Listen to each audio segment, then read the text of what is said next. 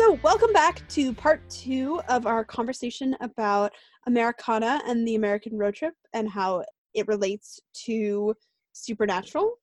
We spent some time in part 1 sort of defining Americana and getting a working definition for what Americana is and how that relates to folk tales and folk culture, and particularly urban legends, and how in the first season of Supernatural really takes a lot of time to address a lot of urban legends in order to really occupy that space between the plausible and the implausible that it is really dealing with, in the sense that it's dealing with a lot of legends, both of urban origin and legends of just human religions and human experiences and speculations and that sort of thing. I had a lot of thoughts about the episodes we watched as we were talking through the definition, which is exactly what we want to have happen.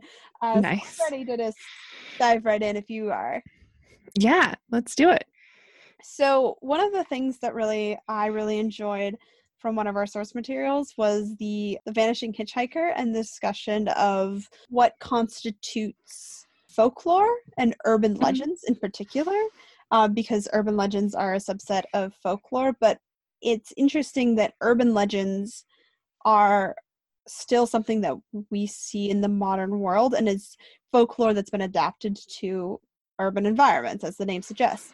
And urban legends have a very particular set of requirements where, and I was like reading through this list and I was like, oh yeah, like that's totally what urban legends are, like, but I never really thought about it before. And it's really, every urban legend I've ever heard has fit into this category, but it's like things that you are told by your peer group in a specific setting generally, and allegedly from a couple degrees of separation from the person who's telling it. So like my cousin, or my like best friend from childhood, or my great aunt, or something like that, or my mother's friend. So it's like 1 or 2 degrees of separation that the person who's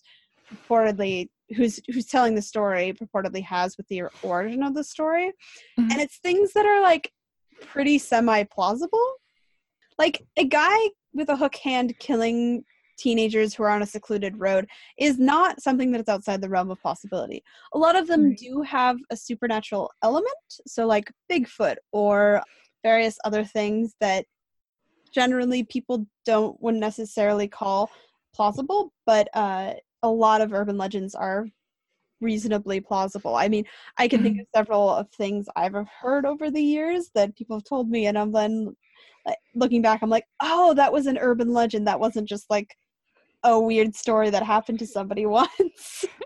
Yeah. Yeah. And it's interesting to me. I think, well, so in the notes that we made about this, we sort of looked at the way that they contrast legends from further in our culture's past, which often function as attempts to explain the supernatural, whereas urban legends are more often trying to place shocking events in plausible scenarios.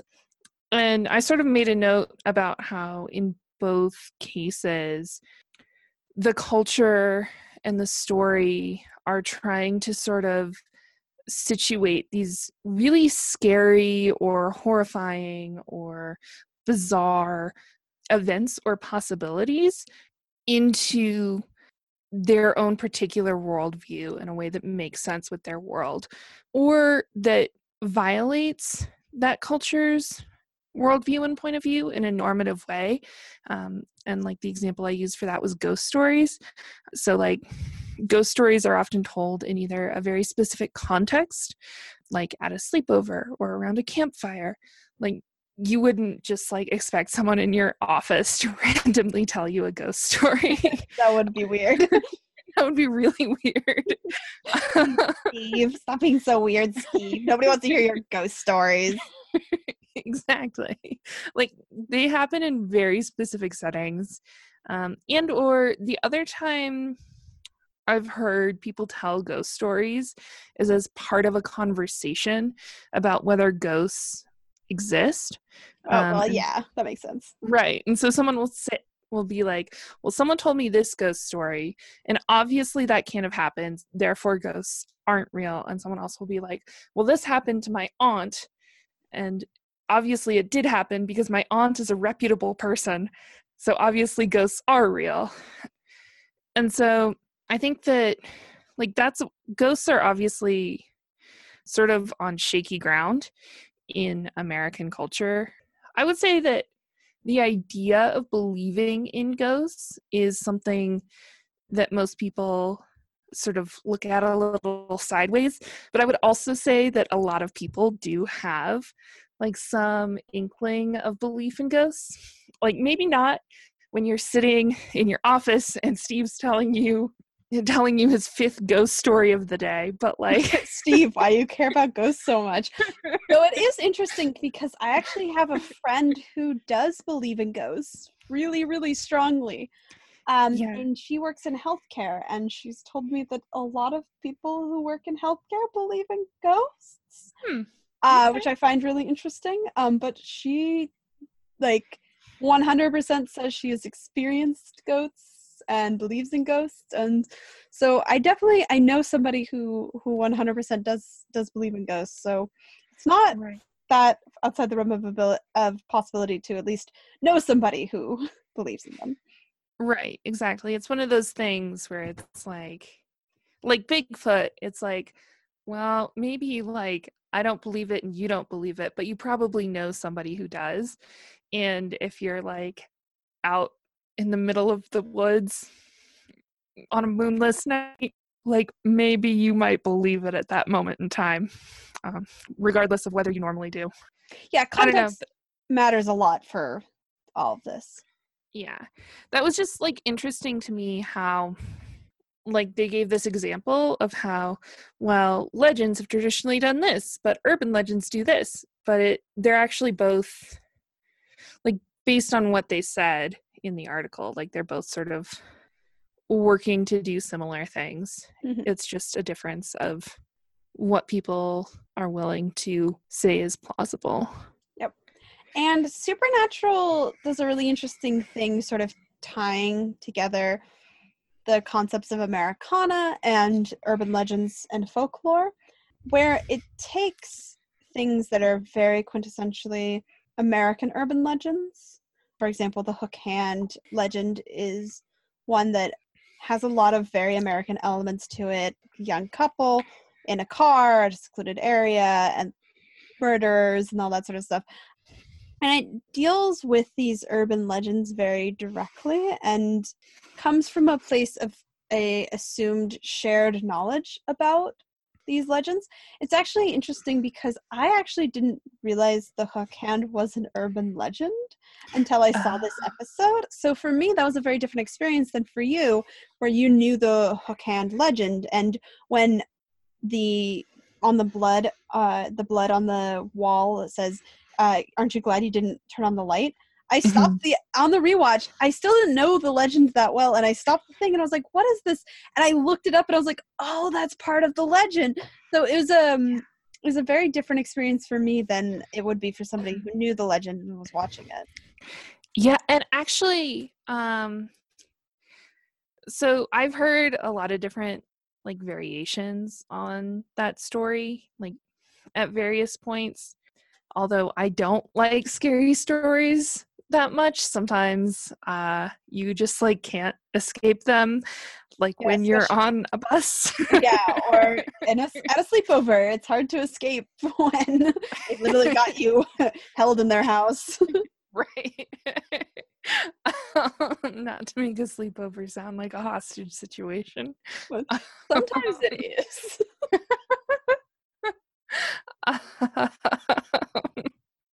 But I'd heard a lot of different variations on that story. And so when I was watching the episode, it like struck a familiar note in the back of my mind, but I didn't know why. And that almost made it like creepier, that it was like, I know this from somewhere, but like, why do I know this? Yeah, the sort of half-remembered thread. And I mean, I think that that's something quintessential about urban legends is that they're sort of half remembered and they're semi-plausible and they seem like they happened just the town over. And so they work their way in a way that's very insidious, in a way that, like, I don't know, alien sightings or things like that that you can just immediately dismiss aren't as, like, that. It's a little bit more subtle than things like that. Yeah, it is. But I think, like, it's also, I mentioned this to you the other day. It's really interesting to me how we didn't, like, specifically pick episodes from any particular season. We just said, oh, I remember this episode is, like, relevant to this topic, and so we're going to watch it. And it's really interesting how many of these episodes ended up being from season 1. And even, like, other season 1 episodes that we didn't watch for this episode, like Bloody Mary, deal really heavily with urban legends. And I think, it's just interesting to me that they do that right up front. Well, I think that comes in with the original thought of what they probably wanted the show to be. They wanted it to be, because I remember reading once that the original concept for the show was 2 brothers who were journalists who traveled around investigating the paranormal and that sort of thing. And so it shifted, I think, and they've done we've talked a little bit about different shifts that they did throughout the series, where originally Sam was supposed to be more of the main character, and then Jensen Ackles is obviously a very talented actor, so it shifted to let him have a bigger role, and then the dynamic between Jensen Ackles and Jared Padalecki made it such that really having a story about both of them made a lot more sense. And so several things about the show has influenced, I think, the trajectory. And I think we see in these early seasons really sort of an idealized concept of what the show would have been without all of the other things that go into a TV show. So if this had just been a book series, it probably would have been very different. But it really does want to set up this Western detective sort of derivative to investigate urban legends and deal with the pastoral made into the urban in a very interesting way. And the urban legends is a really great way for Supernatural to sort of traverse that liminal space between what people know isn't true and what we suspect isn't true. And so, especially as a way to introduce a series that's going to be about supernatural things, that's a really comfortable and good place to start off, because it's in the realm of possibility, like dealing with some sort of, like, person who murders people by the side of the road. That's a very, even if that's something that we don't necessarily think is true, it's something that very plausibly could be true and something that we suspect may be true. And so to use that as a transitioning point from the urban legends that are semi-plausible into the more supernatural things that aren't plausible, I think is a good way to draw viewers in for that first season. Yeah. That actually, what you're saying there sort of reminds me of this other article we read. Well, it's a chapter from a book. The book is called The Resonance of Unseen Things. And the chapter we read was called You Can't Repair History. And it actually is about aliens. But it, even as I was, like, saying aliens as an example of, like, something that's not plausible, I was like, this is a bad example. Somebody finds aliens plausible. The aliens fit into the urban legend thing. This is a bad example. Oh. No, you're good. This other article we read really dwells on how the American West in particular, and its history of both American imperialism and American ideals being projected onto it, sort of leave this gap in the imagination that people rush to fill. And I think, I don't know, like that, what you were saying just now about the role of urban legends in Supernatural to sort of ease us into from the plausible to the less plausible. sort of reminded me of how this talks about how people build up these stories to deal with the landscapes around them and their own anxieties and a sense of lack of understanding of the world around them, and how the way that they look for patterns isn't the way that we would necessarily go about identifying like cause and effect, but allows them to build this picture through repeated motifs in various things that they find. Oh yeah, and I think that Supernatural always has this veneer of this could be happening in our world just around the corner, especially in the early seasons. And even when canonically it's clearly proven that it's not our world, it's a slightly different world, it still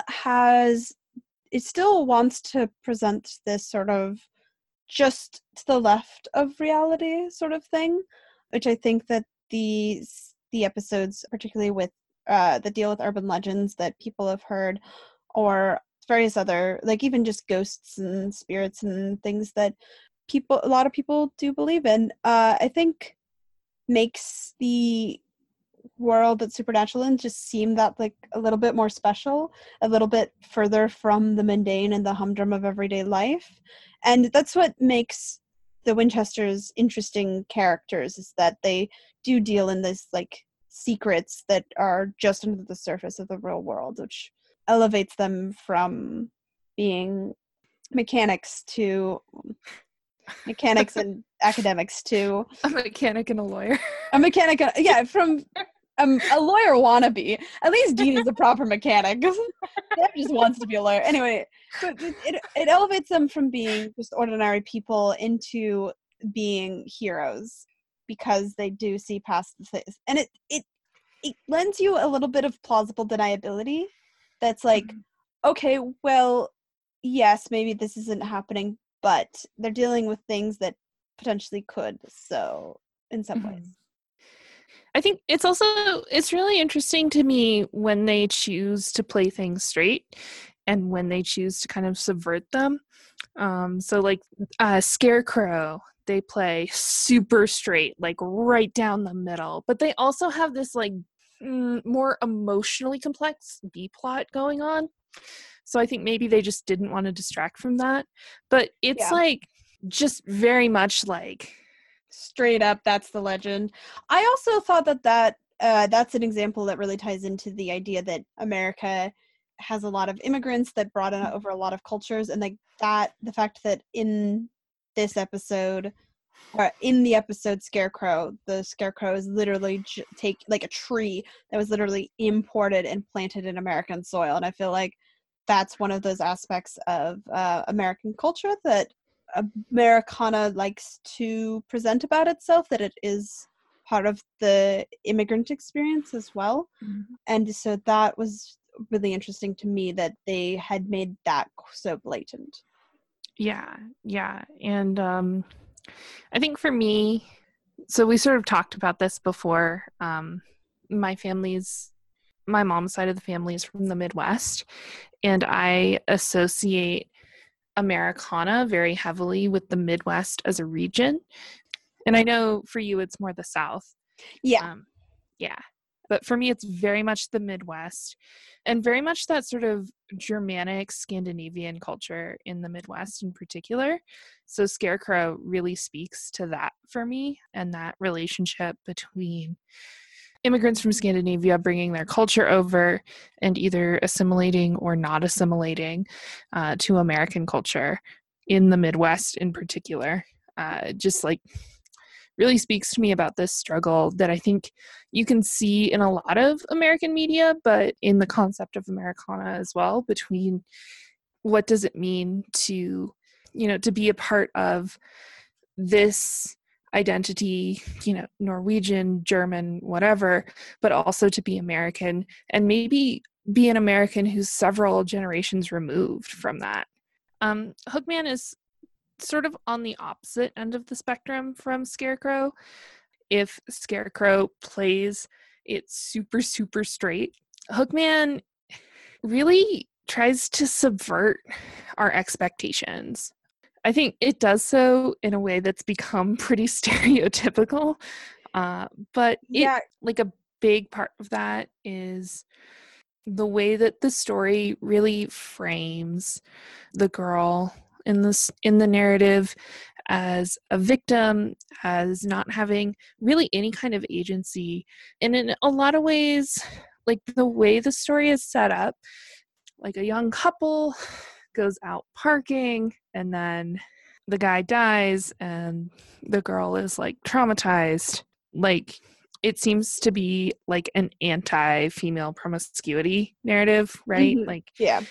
in a lot of ways, the girl is being punished for being quote unquote promiscuous. It's interesting though, because I also kind of read it because he starts doing things she's not okay with, and she tells him to stop several times, and he doesn't. So I read it Right. also as potentially punishment for lack of consent. Yeah, and I think that's sort of where the episode for me starts to veer away from the story, because in the story, like, there's none of that usually. In any version I've heard, there's never, like, any hesitation on the girl's part. Usually we, like, don't even really see, like, what they're doing. It's just like they're in a car in the middle of nowhere, parked, like. It's implied. Yeah. And so for me, the way that the story, like, Sam and Dean assume that the spirit is responding to another male reverend in a long line of male reverends, but it turns out it's actually responding to the girl and her own ideas about morality and judgment. I just, again, like, it's a pretty stereotypical way to try and subvert the story. But it is And a I think subversion. it is a subversion. And, like, obviously, ultimately, like, a male spirit is still the one actually killing people. So, like, your mileage may vary as to how far they subvert the gender dynamics here. But, like, I can see it there. Like, they're definitely not just, like, playing the story straight. They, like, play with it a little. Yeah. Mhm. And I think it also reminds me of the thing we read about Jaws and the way the camera Yes, that was frames a it. great thread. Yeah. Yes. So we read a thread about Jaws by Kyle Burr, Twitter user, had a absolutely wonderful comparison of Jaws as a film and Birth of a Nation as a film, and how both of them are very white culture and deal with the same sort of fears of a quote unquote predator attacking frail white women, and the need for white men to then respond against that threat to white women, which that general concept applies very well to both Jaws and Birth of a Nation. And Kyle Burr did a really great job of showing how the way that Jaws frames the attacks, the shark attacks, to be very much on a white woman who is vulnerable, and how the main three characters, I've never seen Jaws, but how the main three characters are all white men that have to sort of put aside their class differences in order to rescue white women. And I think the best part of this entire thread is how useless all of this is, because literally the only thing at stake is people's ability to go swimming at the beach. It's not like they're fighting against oppression or anything like that. It's literally just an optional recreational activity, and they're very much up in arms about it. So that was hilarious, and it is sort of his point of why it's so quintessentially a white film. So I've seen Jaws, but it's been maybe like 6 years, so I don't remember it super well. Like, the points that they have there about white men needing to defend frail white women, and the ideas it has about sexuality in particular, and how in both cases, the predator, quote unquote, is a threat to women in a sexual way. In Birth of a Nation, it's like very overtly sexual, and in Jaws, it's a little more oblique. So like the opening scene is like a young couple frolicking on the beach. It's sort of implied that they have sex and that it's not very satisfying for them. And This is in Jaws? Oh man, Yeah. this is funny. Okay. And then the woman goes swimming. And I think she's wearing like a bikini. And again, it's been 6 years, but I want to say like we see her take her like bikini top off. Like I think she might be topless while she's swimming, but it doesn't. We see her from below, from the shark's perspective, and it's a straight shot in between her legs. So it's just like very sexually framed, despite the fact that it's an animal that has absolutely no sexual interest and is mostly just interested in lunch. Right. Yeah. So yeah, and I think one of the things that Kyle Burr pointed out is that Jaws ended up launching a completely undeserved campaign against sharks, which because of the fears that people had for specifically like white women swimming and not being able to go swimming without shark attacks, which is not actually a thing that most beaches ever have to worry about. And certainly not a thing that is an actual threat for many people. Mm-hmm. Mm-hmm. Yeah, and so I think like the ideas that thread brings up about the role of gender dynamics and sexuality and Race dynamics. The great white savior. I think you can sort of see those in play in various episodes we looked at.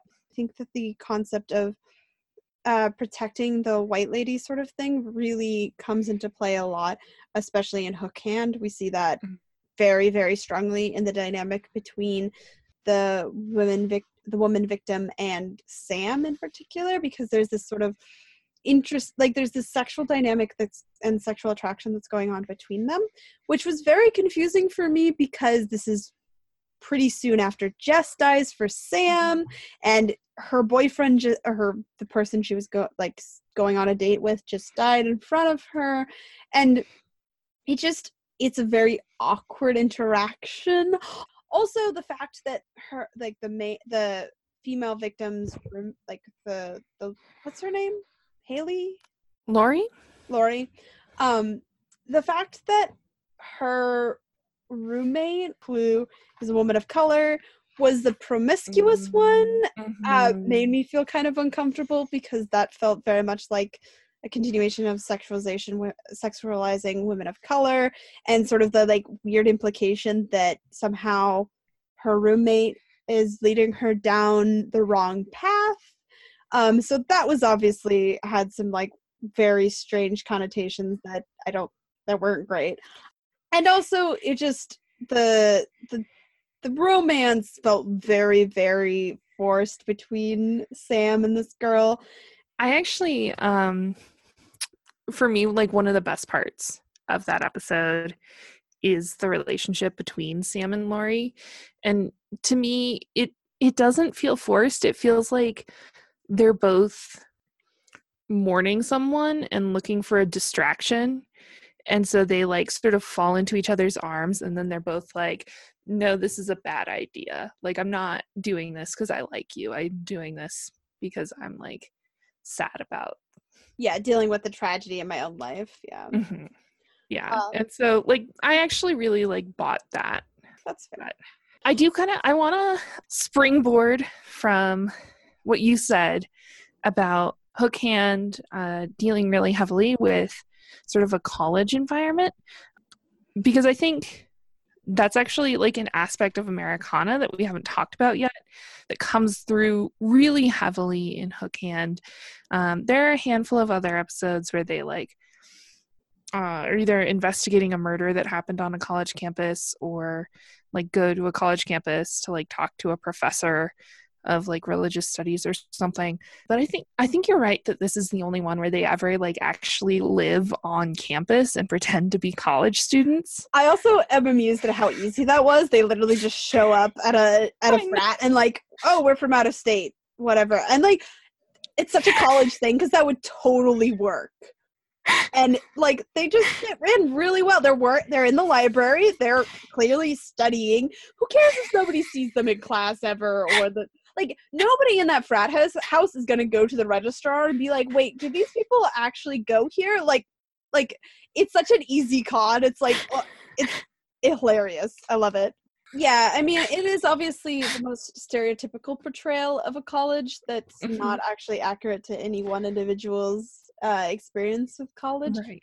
But as a backdrop, I think it's really interesting because that is such a lot of urban legends deal with people at the college age who are at college, because it's a time where you are particularly vulnerable and you don't have a lot of you don't necessarily have a lot of support systems, and you're on your own for the first time.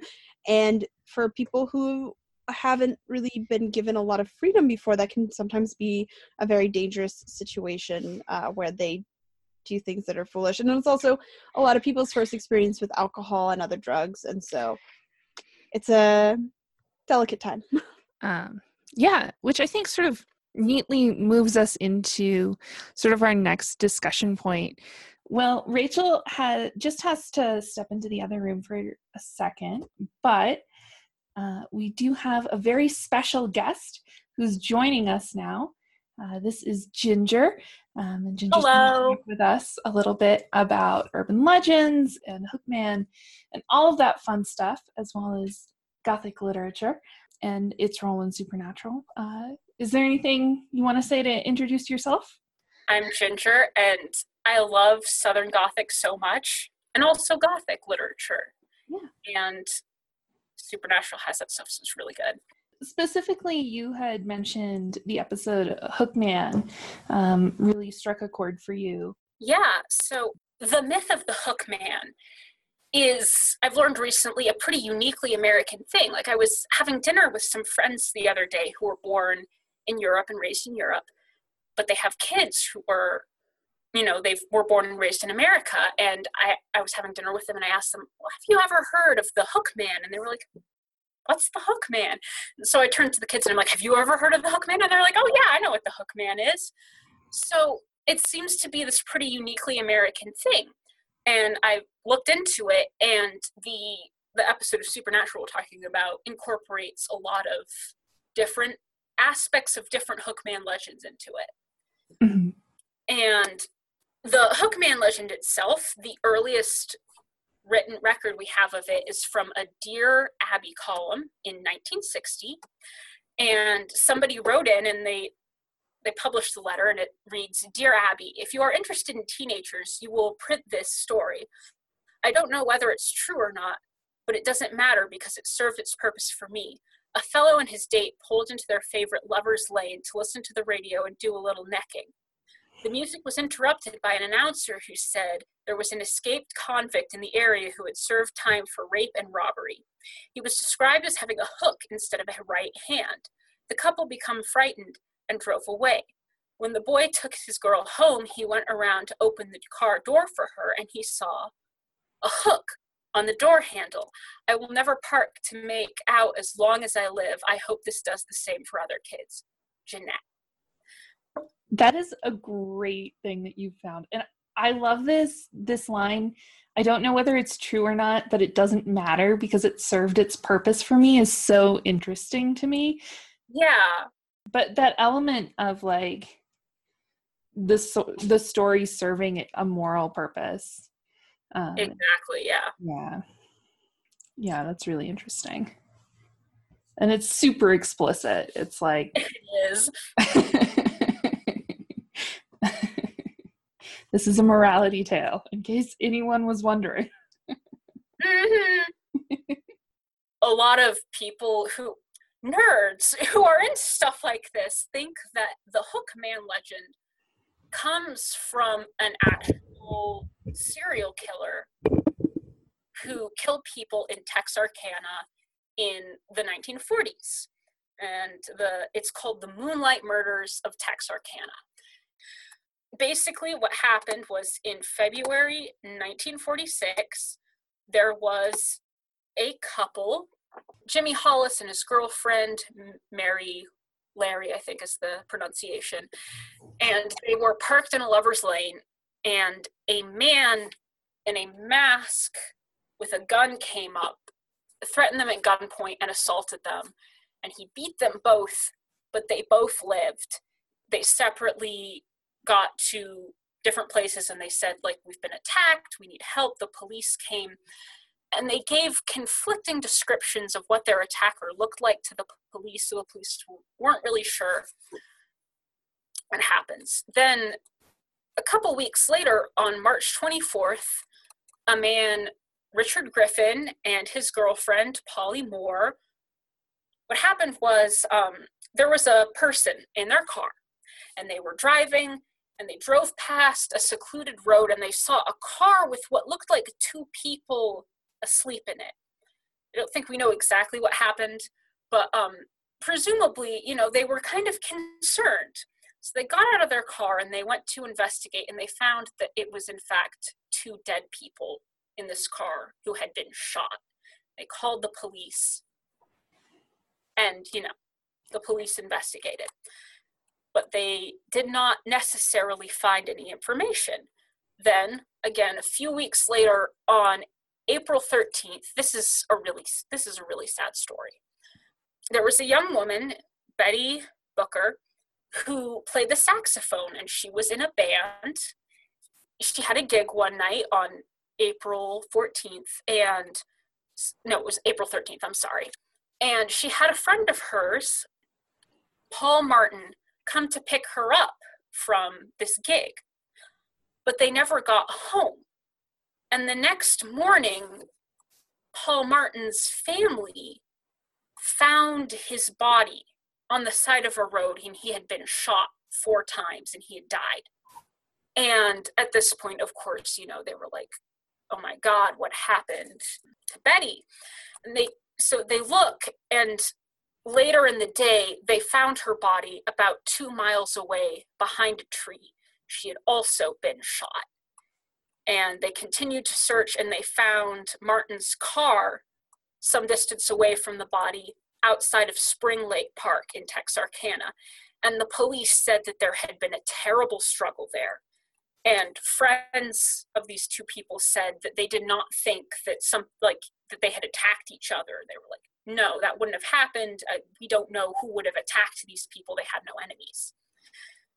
And then finally, on May 3rd, there was a woman, Katie Starks, and she was in her bedroom getting ready for bed, and she heard what she described as a sound like breaking glass. And so from the living room, and she came out to investigate, and she saw that her husband, Virgil Starks, had been shot, and he was sitting in his armchair bleeding. She's like, oh my God. So she goes to call the police, only to be shot twice in the face. Miraculously, this does not kill her. It doesn't even slow her down. She runs out of the house and goes to a family member's house across the street. Nobody's home. She goes to a neighbor and she says, oh my God, Virgil has been shot. They call the police, but by the time the police gets there, the shooter is gone. She survives. After that, there were no more murders and no more assaults. They arrested a man at one point for the murder because his wife said, I think my husband is the one who did this. But then she refused to testify against him. So they had to let him go. And again, because of the couple originally who survived offered conflicting descriptions of the man. And so the police weren't really sure who it was. There were various suspects. There have been several books written on this subject, and we don't know who it was to this day, and we may never know. So weird. So weird. It's very strange. Yeah. It's interesting to me that the Hookman legend has this historical antecedent it sort of, when you were describing the series of murders, it sort of reminded me of, actually, this is like a weird connection, but it sort of reminded me of the Zodiac Killer. It does. The parked cars and couples, and it's unsolved. And it's another thing is I've read that they think maybe the reason that the Zodiac Killer stopped is because he was arrested for another crime. I've heard the same thing about the Moonlight murders. I mean, yeah, like that would make sense. Like that's a really like logical reason. And I think Rachel and I were discussing this earlier about how in the episode Hookman, there at one point, like, aren't you glad you didn't turn on the light is on the wall. Yeah. And Ray said she'd like looked up the Hookman legend because she's never really heard it before. She went to school in Canada, and I guess maybe they just didn't tell it there. Maybe that would be interesting, like if it's really so confined to just specifically America, not even like North America. Yeah, so if any Canadians are listening to this, have you ever heard the Hookman legend? Was that like a part of your childhood, or is that like a weird American thing? Yeah, so Rachel had like looked up the legend. She was like, oh, like I like didn't realize until after the episode when I was looking up the legend that was like part of this story, that aren't you glad you didn't turn on the light? And I was like, well, I like the versions of the story I heard most often growing up didn't have that, but I had heard it somewhere and it like struck a chord, and it was like almost creepier because I like kind of recognized it. Yeah. And I'm thinking about it and I realized I actually know it from a different story. Yeah, I never associated those two urban legends as being the same. I've heard them both, but separately. Yeah. And we've talked about this other urban legend before with the babysitter. Yeah, so we talked about this urban legend when we talked about best and favorite episodes. And I said the episode I find the scariest is the one that sort of follows that urban legend, where there are like kids living in the house. And the episode makes several references to that story. And I remember now, like in most versions of that story I've heard, the babysitter like puts down her hand, pet the dog, and like the dog licks her hand. Yeah. And then she wakes up in the morning and the dog is like dead, and it's written like, aren't you glad you didn't turn on the light? Right. Yeah. And I could not figure out why having that phrase in a Hookman story like seemed weird and off-putting and like almost more disturbing than it would be in a normal context. And it's because it's from a different legend, so you're not expecting it. Yeah. And I mean, Supernatural does this a lot, where it takes like parts of stories to establish mood within an episode, but yeah, and I mean, even they're mixing different versions of the Hookman legend to create a Hookman that's best for their narrative purposes. Mm-hmm. Yeah, so it's really interesting that this has like this historical precedent, but the episode is also reaching to different versions of this urban legend and to different urban legends to sort of construct its best possible narrative. And we like brought up briefly before about this idea of the Hookman narrative in particular of being like a moral tale. And I think that sort of ties into the Gothic literature aspect in an interesting way. I don't know that much about Gothic literature, but I do feel like that sort of struggling with morality and religion, it seems to be a big part of it. Wow. Now seems like a good time to bring up slasher movies. Let's do it. So, this is I have to drive through Texarkana pretty frequently, and whenever I do, I remind everybody in the car with me of this because it's one of my favorite facts. So, in 1976, a film company made a movie called The Town That Dreaded Sundown, based on the Moonlight murders. They filmed it in Texarkana. And it's based on the murders. And oh boy, despite the fact that there were 2 different lawsuits over this movie, since 2003, the Texarkana, Texas Department of Parks and Recreation has these festivals where they show movies for free in Spring Lake Park, which I remind you is the park where one of the murders possibly took place. In May, when some of the murders took place, and in October, and one of the movies they show is The Town That Dreaded Sundown, in the park where one of the murders might have taken place. Because we are a classy people in Texas. The movie, The Town That Dreaded Sundown, actually came out 2 years after the Texas Chainsaw Massacre and 2 years before Halloween, and a lot of film nerds consider it to be one of the first slasher movies. And if you've watched any slashers, you know that what slashers are about is if you have sex, you will die, which is, it's a big subject of cultural anxiety in the 80s, but also in this episode of Supernatural. It's all about, this girl's sexuality and the conflict that it causes in her family and with other people. Yeah. Yeah. And to some extent about her perception of the sexualities of the people around her too, right? Yeah. Like her roommate and her father being, and her not boyfriend. This fucking guy. This fucking guy. Like, he isn't listening to her, isn't paying attention to her when she doesn't want him to keep going. And that sort of constructs this narrative of not just having sex being bad, but specifically like assaulting a woman is bad, which, great, good job, Supernatural. Yep. Yeah, so it's like established pretty early on that she's like very straight edge. That's a good way of putting it.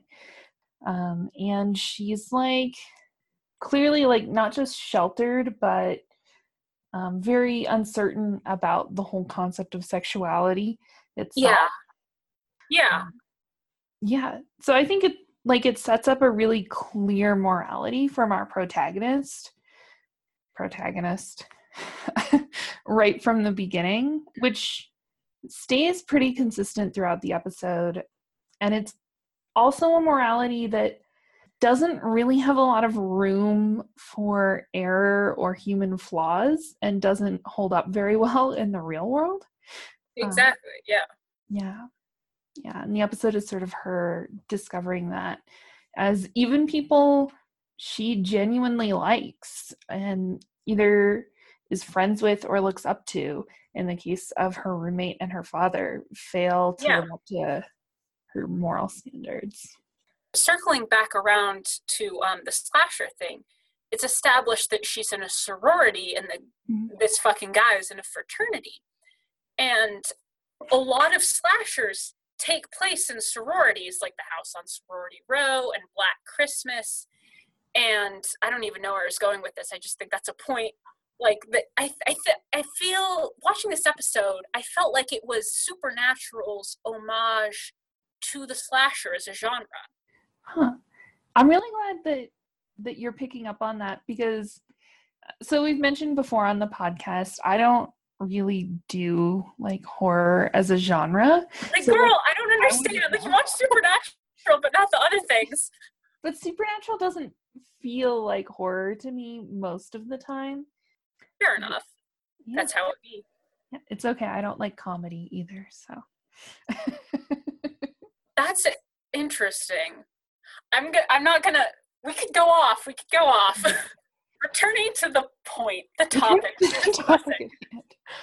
I think it is interesting to me, this college environment. I think there is a lot there in American culture about anxieties about sexuality while in college, and in particular on like coeducational campuses. And how sororities and fraternities sort of represent both like a single gender environment within a broader co-ed environment. Yeah. Yeah. And I think, sororities and fraternities also have kind of a reputation. Your mileage may vary as to how deserved that reputation is, but a reputation. So, I mean, I think it does seem relevant, though, that like this takes place in a college environment, and college is a time when Americans are often exploring their sexuality. Yeah. Yeah. You know what? While we're on this, when I was watching it, and for the audience, when I was in high school, I watched I think I watched seasons 1 through 3 because I know I didn't get to the part where Castiel is. And that was like, oh boy, probably 7 or 8 years ago. And I've been rewatching, and I remember stuff, but other stuff is completely new. And watching this episode, it struck me, it seemed very Ted Bundy. Like somebody coming into a sorority house and killing people. And that's the vibe I kind of got off this, the spirit of the evil preacher who killed sex workers because he was like, I have this weird religious morality. Is that he just does not like women. He does not like sexuality. Right. So he's like, I have to kill people about it, which is very serial killer. Yeah. We were talking before about this way in which Supernatural tries to subvert the common narrative of like men punishing women for their sexuality by making it a woman whose morality is determining who gets punished. Yeah. And I think, we talked a little bit about the ways in which Supernatural tries to subvert it, but doesn't quite get there. Yeah. And I think that sort of plays into that whole thing because, yes, Supernatural, I think they really are trying to subvert it in the way that a lot of shows during this time period were trying to subvert gender dynamics. What Buffy the Vampire Slayer, was that on at the same time? Because it slightly predates Supernatural. And actually, we've talked about before how the early seasons of Supernatural in some ways feel like they're trying to be a spiritual successor to Buffy. Buffy, yeah, that makes perfect sense to me, yeah. So it has some of that trying to subvert gender roles but not doing a great job of it that was like common to a lot of shows of the era, and common to a lot of shows that were trying to follow in the footsteps of like Buffy and Xena but weren't actually willing to do anything that radical. But like ultimately at the end of the day, like the girl has received her morality from a male figure, her father, and her morality is being enforced on other people by a male figure against her will. And so because even like I think Sam says something like, she's like, it's my fault, and he's like, no, it's not. It's this ghost, this evil spirit that is attached to. I want to get into religion at some point here. Yeah, maybe not the time, but it's not like it is her fault, and it isn't. Because it's her feelings towards these people and the morality that's been enforced on her. But one thing, it's like it's a morality that's been enforced on her. Another thing is that she does not, like, it's not like she is going out and murdering these people herself. It's this spirit that has attached itself to her that's much more murderous and malevolent, that's feeding off of her emotions. And so it is and it isn't her fault, which I think is, again, with slashers, there's always a lot of duality between ideas of like, is it this person's fault, is it not? Like, are we being progressive or are we being regressive? Yeah. Which I don't know, I think that's super interesting, is that even though, yes, I think for the most part it is that they can't quite commit to their point. At the same time, though, it does fit into the narrative tropes and aesthetic of the slasher that there's a duality between like, is it her fault or isn't it? Yeah. I mean, I think duality in general is just a very intriguing concept in American culture. And I think this is going to come up again in our next episode, which is going to be our episode on religion. So I'm going to hold back. But I think that actually is like a good segue into the discussion of religion in this episode, because while Supernatural kind of fails at doing any sort of robust critique of gender dynamics, I think, as you pointed out when we were talking earlier, it does do a better job of critiquing organized religion in this episode, although it may have been an unintentional thing. Okay, so I kind of grew up, as I said, in Texas, which is in a very religious area. And this episode, oh boy. So, part of, like, again, you said, is the episode is that it's about these two characters discovering what's going on. So the audience and the boys are discovering it at the same time. And there's a period of the episode where it looks like this is it. The spirit of this evil preacher who murdered these sex workers because he's murderous and he's killing in the name of his God. It looks like it's the spirit that is possessing this preacher because he is anxious about his daughter's sexuality. And then, of course, it turns out that no, it's not him, it's the daughter. But still, the thing that stays the same is that it's not these people, it's this evil spirit that murders in the name of its God, even though that is directly against, the religious laws of Christianity. And so it's this monster. And it is taking advantage of the religious mores that have been imposed on this woman. And it's kind of her fault, but it's not, because it's these religious mores that have been pushed on her by her father and then by this evil spirit.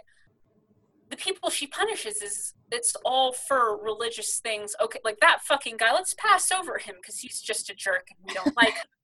The roommate, though, isn't particularly bad. She's just she's a party girl. She's here for a good time. And she encourages her to dress in a sexually revealing way, which is something probably that this pastor who, killed sex workers wouldn't have approved of. And then she finds out that her father is having an affair with a married woman, which is the religious hypocrisy is incredible. And so the hook man is like, it's time to die.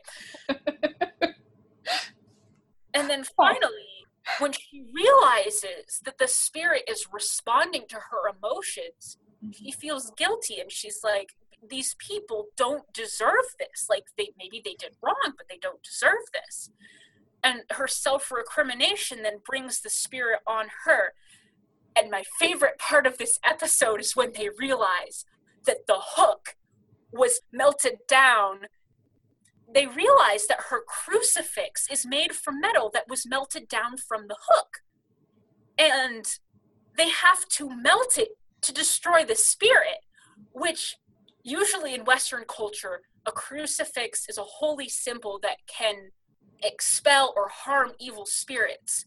But in this episode, the evil spirit is in the crucifix. It's directly tied to it, and they have to destroy it in order to dispel it. Oh my God. And it's like organized religion can turn people to do acts of evil and extremism, which, if you've watched the news, happens all the time. And I think it's a big middle finger to organized religion. It's an indictment of organized religion. Yeah. Let's see. Do we have anything else we want to talk about? I don't know. I think that's sort of what we have. Yeah. All right. So we're going to move on to talking about aesthetic. Looks like Rachel's back, so we're going to jump into that. Thank you so much, Ginger, for joining us. I had a really good time, and I hope you did as well. And everyone, Ginger might join us again in the future for future podcasts. So if you enjoyed having her on the show, please let us know. And we're excited to talk to her again in the future. Thanks. Yeah, which I think sort of neatly moves us into sort of our next discussion point, which is that Americana in many ways serves as Supernatural's aesthetic with a capital A and a TM. Exactly. Like you would write it on Tumblr. Yes. I mean, it's so true though. Like, and both in terms of like the iconography that it uses from, very straightforward, like actual symbols, like the sign in Route 666 that's like route whatever. I forget the number that they use. It's not it's not actually Route 66, which I found amusing. To things like what we were just talking about with like this stereotypical idea about college that a lot of Americans have. I mean, the Chevy Impala is like, I think the biggest, other than the like tattoo that they have, it's probably the most iconic symbol from the show. Mm-hmm. And that just screams like Americana. And it's a muscle car that was built in like the 50s, I think. It's got that like boxy mid-century style, and it's an undeniably sexy car. But it's also like the fact that it's a car is like one of the primary symbols of the show, I think says a lot about the aesthetics of the show. And also like the way they dress with the like plaid and leather jackets and work boots, like it's very American, middle working class, very everyday, everyman sort of like aesthetic. Uh-huh. And of course the like jeans that they wear, which like is such a ubiquitous thing that like we almost don't think about it anymore, right? Like everybody wears jeans, and it's not just Americans that wear jeans. It's like everyone in the world wears jeans now. But it's jeans are an American article of clothing, and I think that like if we saw them in like we see them in slacks occasionally when they're like throwing suits or whatever, but like clearly that's not like their actual. Those are always costumes to them. And when they're in their natural habitat, so to speak, they're always wearing jeans. Yeah. Like, even when it's maybe not even fully appropriate for them to be wearing, like, jeans and a t-shirt or a plaid button-up, like, and biker boots, that's what they wear. Like, yeah. I'm thinking about Wendigo, because I think about what they wear in Wendigo a lot. Yeah, listeners, if you haven't listened to our episode about the Wendigo and you want to hear a long rant about wilderness preparedness, go and listen to that episode because it's brilliant. I love that rant. It's so good. Thank you. Like, another character calls them out on it, and if you want to hear about how I feel about that, go listen to that rant that we were just talking about. But I think it's just a good example of like, this is their uniform and they wear it even when it doesn't necessarily make sense. Yeah, and I also think it's interesting because I've known a couple like workmen in my life, and a lot of them, especially like machinists, don't actually wear jeans in my experience. They wear like Carhartt, like really thick, which I guess it's made out of denim too, but I wouldn't necessarily call it jeans. And like that, or overalls and like those sort of things. So like there's and like also like there are different aesthetics that the show could have gone with, which would have been more practical, like punk, because like having a bunch of spikes on one's jacket and that sort of thing would honestly probably be way more helpful than just having like a leather jacket. Like they could have silver spikes, and like none of them, like that would be so useful. Like think of all the like werewolf and like various other attacks they would have staved off if they wore collars with silver spikes. I'm just like, there's a huge missed opportunity here. You just want to see Jensen Ackles in Guyliner. I know. I have seen Jensen Ackles in Guyliner. I know, mean, but like you want the to see first it more. season of the show plus Ted and Chiro. Like I have that to satisfy myself if I want to see it. But I will say that it would have made more sense. That's all I'm saying. And I think living in Seattle, I have to sort of defend the punk aesthetic a little bit. But I think that I agree that, like, even when it's not the most practical thing they could be doing, they're still wearing those clothes. Mm-hmm. Yeah. It's like so fundamental to who they are that, like, and it's a really useful visual shorthand for the show, because when we see them in the FBI suits or whatnot, like, we know it's a costume, and like like obviously a huge portion of that is the fact that, like, we know that they're lying about being FBI agents or whatever it is, but it's just like, it's just amusing because they put on these personas to interact with the quote-unquote real world, but we as the viewers are the privileged people who get to see them as they, like, naturally are. Yeah, and I think there are, like, two groups of people when we're talking about wearing, like, jeans and a, like, plaid button down or a t-shirt. There are two groups of people who immediately come to mind to me as Americans who would wear that every day as they're going about their everyday work lives. And so first is, like, college students. Like, that's just, like, what college students wear. And, like, pretty stereotypically, like, it's kind of the default, like, weekend apparel for Americans, and college students get to wear it every day. But the other group of people that immediately come to mind for me, which I think is interesting given discussions we've had in previous episodes, is, like, cowboys and ranch hands and farm workers.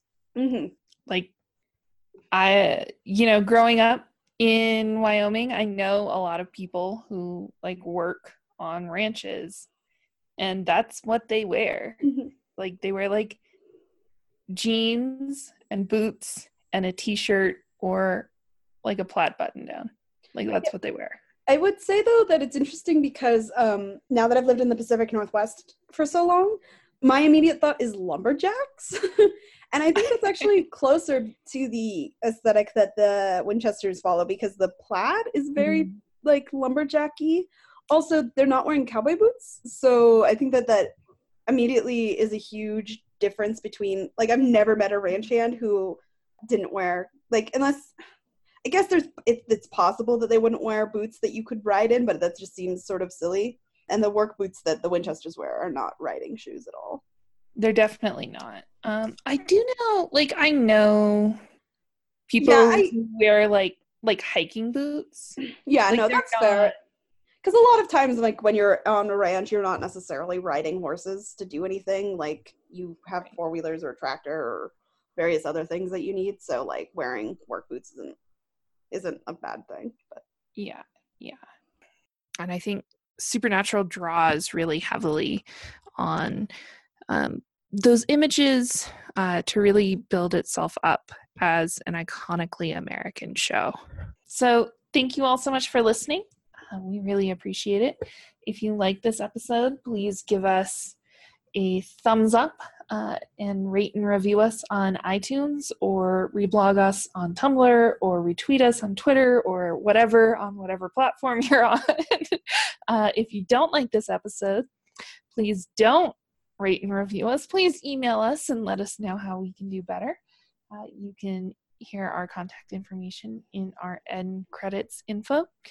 And we'll pick up next time with more about our discussion of Supernatural's aesthetic and really dive into the idea of the United States as a driving culture. Thank you all so much for listening. We'll see you later on down the road. For the meantime, I'm driving. Dreams of the Past podcast is written, researched, and produced by Ray and Mish. You can reach them on Twitter at DreamsPastPod, Tumblr at dreamsofthepastpodcast.tumblr.com, and email at dreamsofthepastpodcast@gmail.com. Dreams of the Past podcast is available on iTunes, Spotify, and SoundCloud. please rate and review us. Thanks to Benjamin Geyer and Lynn Music for our theme song, Lonesome Ranger. Awesome.